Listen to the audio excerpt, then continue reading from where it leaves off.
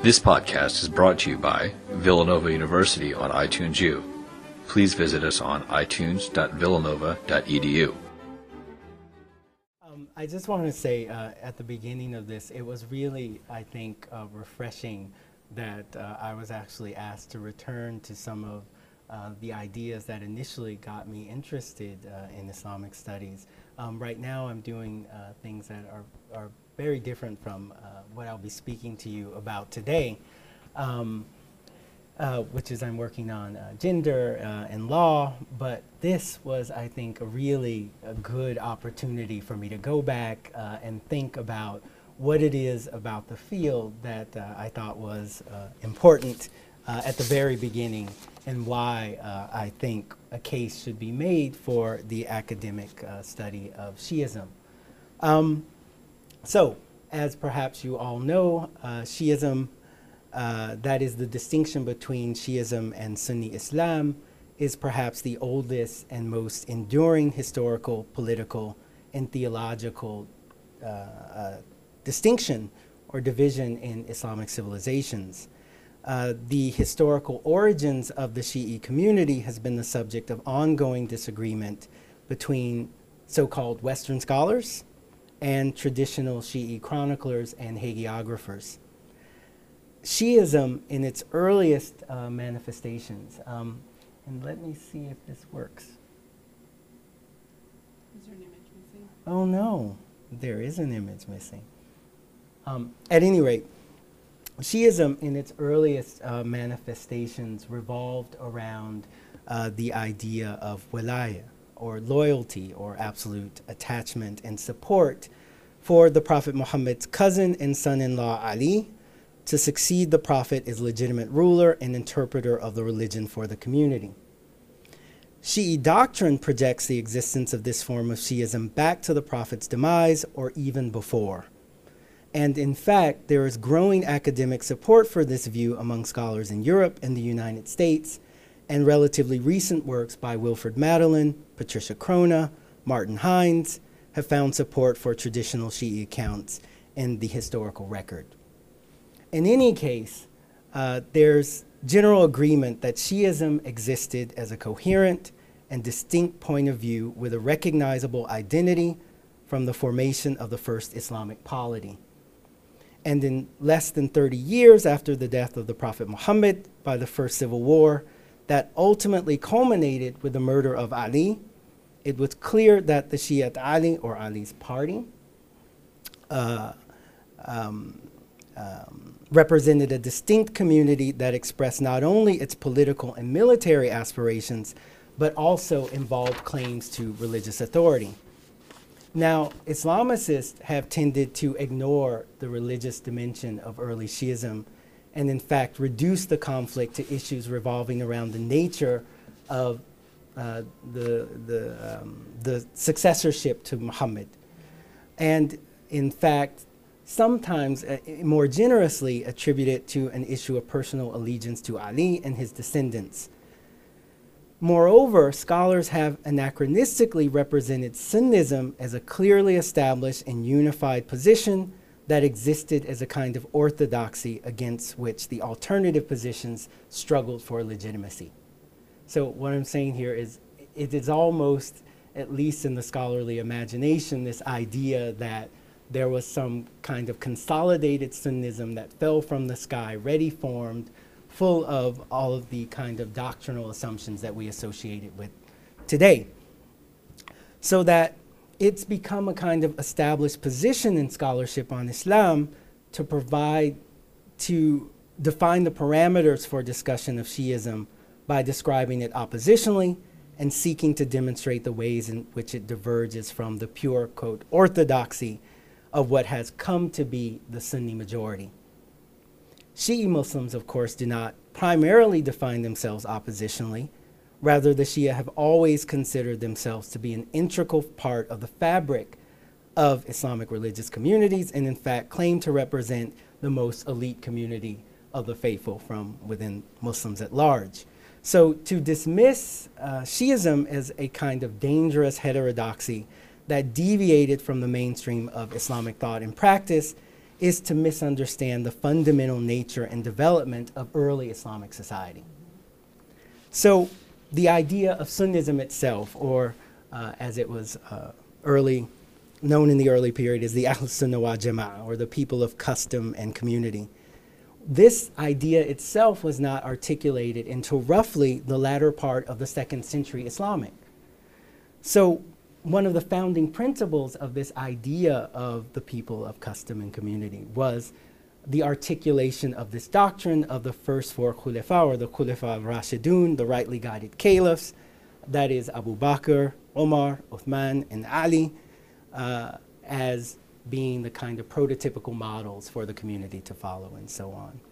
Now, rather than represent a kind of majority consensus at the time from which the Shia deviated in recognizing Ali, the very articulation of this foundational Sunni principle was in fact an explicit compromise between the earlier non-Shi'i recognition of only the first 3 khulafa as the ideals of the Islamic leadership on one hand, and the Shi'i insistence on the sole legitimacy of Ali and his tenure as the caliph on the other.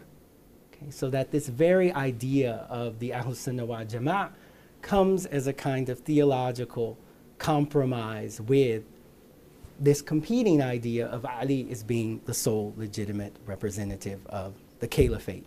So that it's important to note the ways in which there is, and it always struck me, I think, is strange that Western scholars who have essentially no interest in involving themselves in internal theological debates between Sunni and Shi'i have so readily adopted the dominant Sunni narrative about how this process occurred.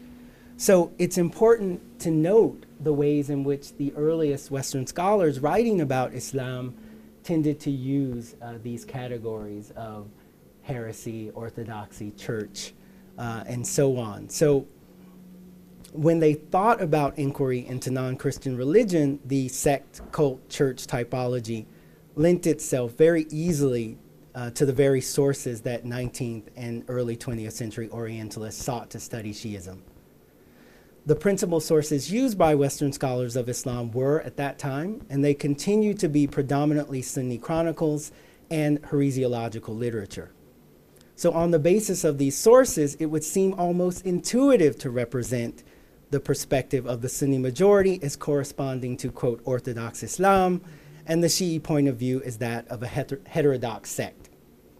And in fact, one of the first Western scholars to address the nature of Shi'i religious beliefs and practices, that is the late 19th century Orientalist Ignaz Goldziher, in fact defined as a, quote, sect in the Islamic context, any group that, quote, departs from the Sunnah, the historically sanctioned form of Islam, one of the essential issues of fundamental importance for all Islam, and on such issues contradict the ijma', or the consensus.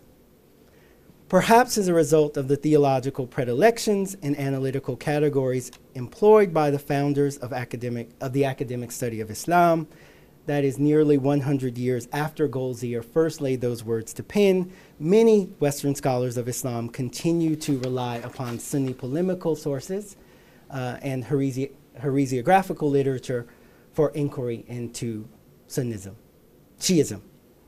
So it's important to recognize that reliance on largely hostile Sunni sources and heresiographies in particular may lead one to overestimate the importance of extremist elements within Shi'ism, or the Ghulat, or fringe elements within the Shia, whose views are actually given far more attention in this literature than they are likely to have had among their contemporaries. So in fact, Goldziher actually refers his readers to heresiographical literature for, quote, proofs that Shi'ism was a particularly fecund soil for absurdity suited to undermine and wholly disintegrate the Islamic doctrine of God. Okay? So when one thinks about how quickly the architects of what we inherited of the Orientalist tradition quickly assumed a kind of preeminent Sunnism, I think we're in desperate need of an alternative framework. And I think that a more elucidating framework to understand these divisions is to think of these ideas. Oh, wait, let me make sure I actually thought about these slides and thinking about how this typology developed, and couldn't help, since I came to Villanova, to include a more recent book actually comparing Roman Catholics and Shi'i Muslims. This is actually reflects one of the earliest ways in which scholars wrote about it. In fact, the first book published on Shi'ism in 1903 by a British scholar, MacDonaldson, of Irish descent, British of Irish descent, was called The Quranic Christians. And I think the subtitle was The Christians of Islam. So there was always this idea that there was something particularly suited to comparing, in fact, Catholicism and Shi'ism in particular. Okay? On the surface, there are all of these things that seem to be compatible. Structured religious hierarchies, a kind of informal clergy with titles and rankings and so on. So it was all too neat and all too seductive for these early Orientalists to resist. At any rate, the alternative. I think a more elucidating framework is to think of them as, that is, Sunnism and Shi'ism as two branches or streams of thought in Islam, of course of varying size, both of which can be regarded as authentic expressions of Islamic piety. These streams should not be envisioned as proceeding in paths of clear divergence from one another. Rather, the two converge at many points intellectually, politically, and historically. It becomes clear upon detailed examination and analysis of hagiographicall and polemical literature from both sides that it's not a matter of two streams progressively subdividing into numerous small rivulets of thought. Rather, the Sunni-Shi'i dichotomy is more accurately compared to a series of small tributaries which eventually coalesce into two streams that we recognize today as Sunnism and Shi'ism. Okay? You see, I got carried away last night with the water metaphors. With relatively few exceptions, most studies addressing Sunni-Shi'i relations begin and end with the formative period of Islam. Okay, so that this idea of trying to find this quest for origins, and I somewhat facetiously call this talk The Origins of Shi'ism, because I actually think it's a rather absurd prospect to think that we can identify a discrete moment in time where there's the genesis of something and it happens in this one fell swoop, but rather we should think about this process evolving in this kind of dialogic, imaginative way where people are actually trying to work out their identities in the way that I think we as enlightened 21st century people think about it, which is I'm not me, I'm me because I'm not you, and these kinds of discursive exchanges occur so that we create ourselves in these ways in which we try to recognize each other. Okay, so I hate to sound too much like Lacan, but you know, especially since, yeah. At any rate, this kind of emphasis on the early period is problematic, so that one, it ignores subsequent developments and relations between the two communities. And so part of what I've tried to do in my work is to look at these communities beyond the formative period in concrete historical circumstances and geographical locations. And when one does, contrary to the narratives articulated by scholars who attempted to generalize about Sunni-Shi'i relations in all times and places, when viewed in concrete social and political circumstances, there's a great deal of overlap, in particular in jurisprudence, in fiqh, in theology, kalam, and in philosophy. So the social historical approaches better illustrate the degree of diversity and difference tolerated in pre-modern Islam, both as Shia and Sunnis continue to engage in the self-conscious process of defining the nature, spiritual significance, and the boundaries for community membership. A particularly fascinating, in my opinion, a place to think about this has been Baghdad. So a large part of my early research was centered around looking at Baghdad as this site of interaction and exchange between Sunni and Shi'i Muslims. And here you see informal and informal structures for the transmission of knowledge. And I'm sorry about my the Arabic diacritics. They just became something strange. At any rate, Baghdad was an important place when one looks at learning and study across sectarian lines, so that when we look at learning in a particular historical context, and for me that was the 7th and 8th centuries, and look at a variety of different genres of literature, including biographical dictionaries, chronicles, awqaf, endowment deeds, Islamic legal texts, theoretical texts, polemical treaties, ijazat or teaching permissions, genealogical works, essentially anything I could get my hand on, you see a much more nuanced picture of what's taking place, especially once you get beyond the kind of go-to historical sources, which are chronicles and so on. So these medieval sources abound in references to Shi'i scholars participating in Sunni educational circles, both as students and teachers, in actually formal institutions of learning, madaris, and in study groups. And in many cases, the Shia attempted to conceal their identities by practicing taqiyya. And then there are other cases where people openly studied in both private and public contexts. For example, I looked at all of the entries in Kamal ad-Din Abdul Razak's Ibn al-Fuwati's Majma' al-Adab fil Mu'ajjam al-Alqab, which I love to say because every Arabic book title rhymes, which is nice. But when I looked at the entries for this book, I was able to confirm that nearly half of the individuals recorded in this biographical dictionary had studied with one or more, were Shia who had studied with one or more Sunni teachers.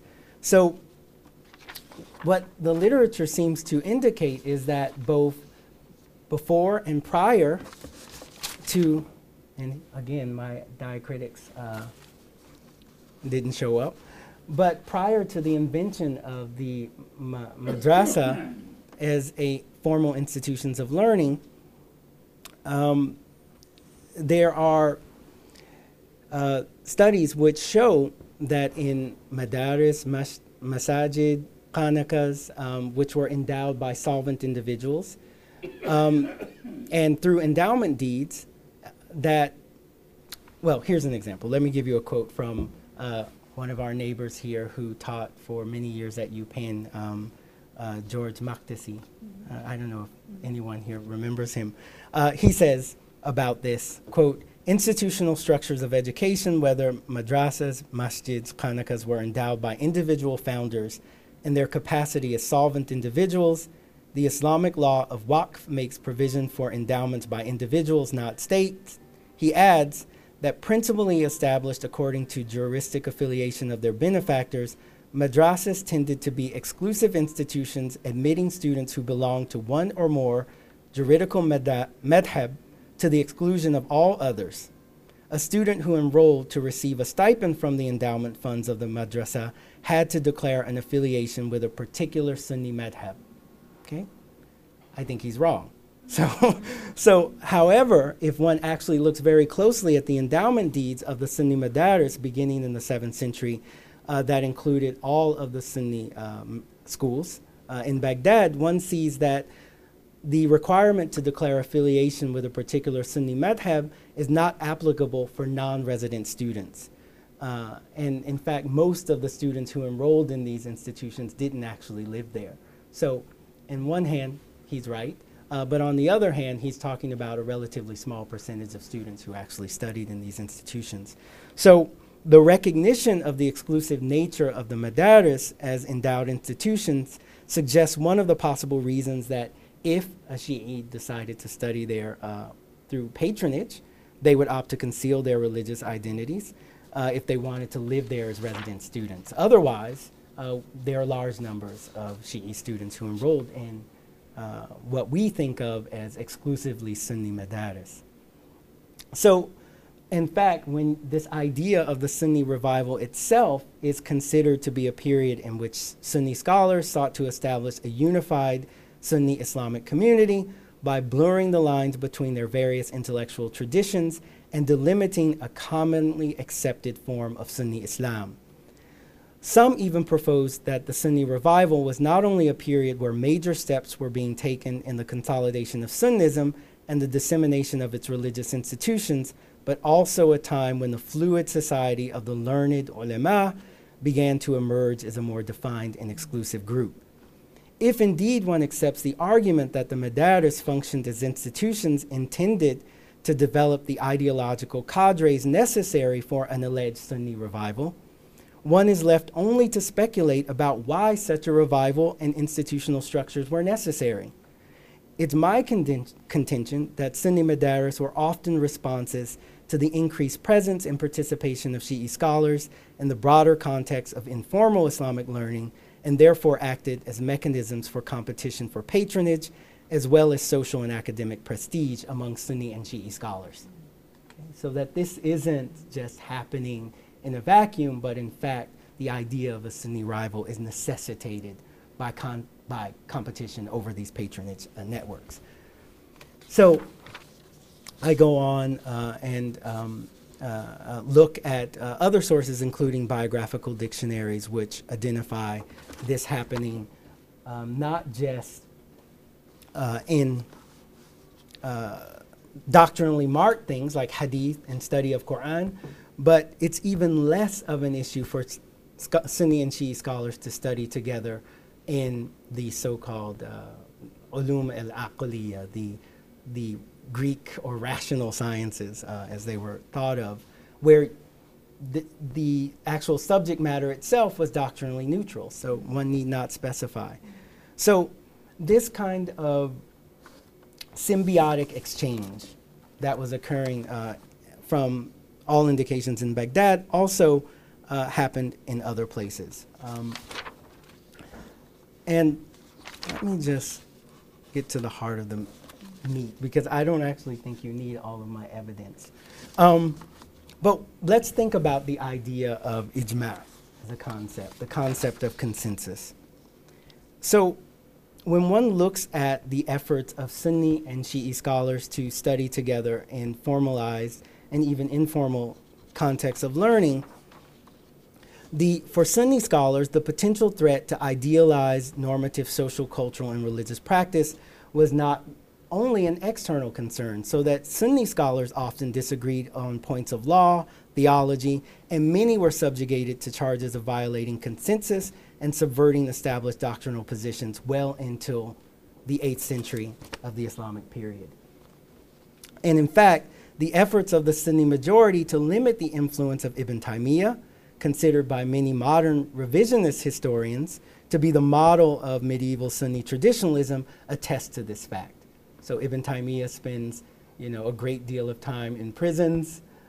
He spends time in the citadel of Cairo, in the tower, and so on. And he's not unique in this respect. So the notion of consensus was developed as a legal doctrine designed principally to limit the indeterminacy inherent in the Islamic concept of legal authority. The doctrine of ijma', more plainly stated, argued that at a certain point, established Islamic doctrinal formulations and methodological perspectives were not permitted to be subject to any further investigation or consideration. Once a consensus is reached on an issue, the issue is considered to be permanently resolved. The doctrine of consensus proved to be, of course, a quite problematic notion. Although the majority of Sunni scholars of Islamic jurisprudence to some degree accepted the notion of consensus, they disagreed on whose consensus counted. The companions of the Prophet, the jurists, the general community, whose opinion actually made up the consensus. They also agreed temporally, that is, whether the consensus of all jurists should be counted, the jurists of a specific geographical location, or only a jurist with specific qualifications and prerequisites. They also disagreed on how to verify consensus, for instance, whether the silence of a jurist on a particular issue could count toward the consensus. In addition, they disagreed on whether the consensus of one generation binds subsequent generations or whether consensus established in one region bound other regions. And more importantly, the majority of jurists recognize that refusing or denying a consensus does not establish one as a kafir or an unbeliever. So that the contested issues surrounding the doctrine of consensus ultimately mean that ijma' functioned as a rhetorical device in polemics among various schools, most prominently in debates among Sunni and Shi'i scholars. However, the overemphasis on consensus obscures the degree of diversity present and tolerated among medieval Sunni jurists themselves, and in fact ignores the fields of religious learning in which Sunni and Shi'i scholars study together in relative cooperation. So ultimately, when one looks at the history of Sunni-Shi'i relations, consensus, at least as far as I'm concerned, functions only as a kind of abstraction, a rhetorical strategy designed to limit the opinions on the other side. But it's interesting that when one thinks about it today, people actually make arguments as if consensus is a real operative principle.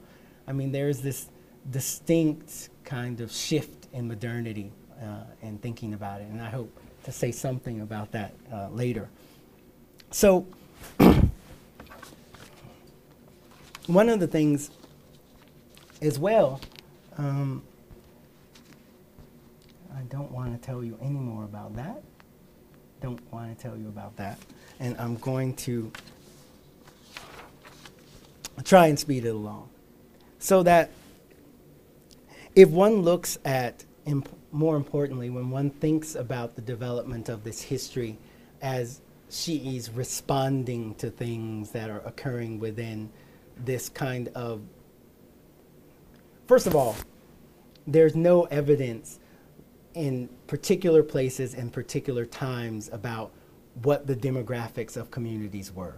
So there's very little work that's been done about, say, in Kufa, how many Shia were there versus how many Sunnis were there. Or if you look in, say, a city like Najaf in the 8th century, which neighborhoods were Sunni, which neighborhoods were Shi'i, all of the kind of demographic information that we would need to talk about majority-minority status has yet to be determined. So a lot of the way we think about this kind of dominant and ascendant Sunnism is a retrojection and anachronistic thinking based upon how things ultimately shaped out today.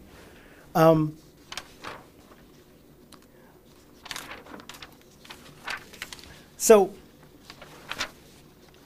I don't want to talk to you about that, but I do want to talk to you about some of the conclusions of this pre-modern history so that I can hopefully have a more free-form discussion of some of the modern issues.